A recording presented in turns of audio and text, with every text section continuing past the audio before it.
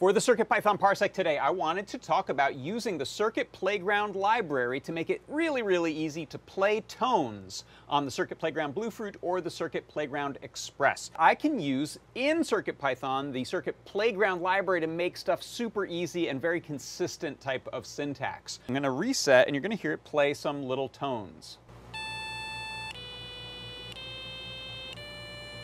The way that works, I import the Circuit Playground library as CP, and then I use cp.playTone, and then I give it a frequency. In this case, I'm giving it an A, and the duration. In this case, I'm giving it 1 second.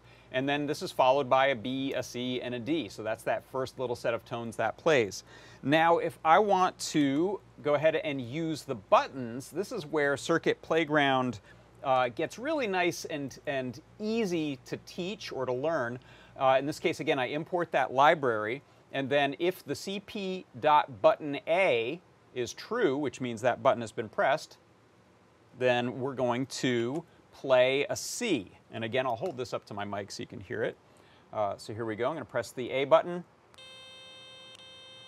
and it plays the C. If I press the B button, it plays a D. And then finally what I'll do is a version that instead of using play tone uses start tone and stop tone. So what those do is give you the ability to just play a tone forever until you say otherwise. So here I'm going to go ahead and resave this.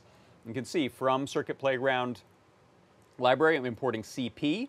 While true, the main loop, if cp.button_A is pressed, then we're going to start the tone, a 660, an E. It's going to play that until I let go.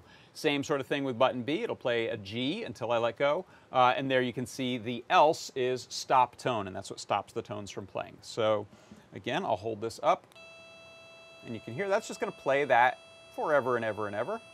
And then I'll press the other button until I let go. So that is how you can use start tone, stop tone, and play tone inside of the Circuit Playground library in CircuitPython in order to make some basic music.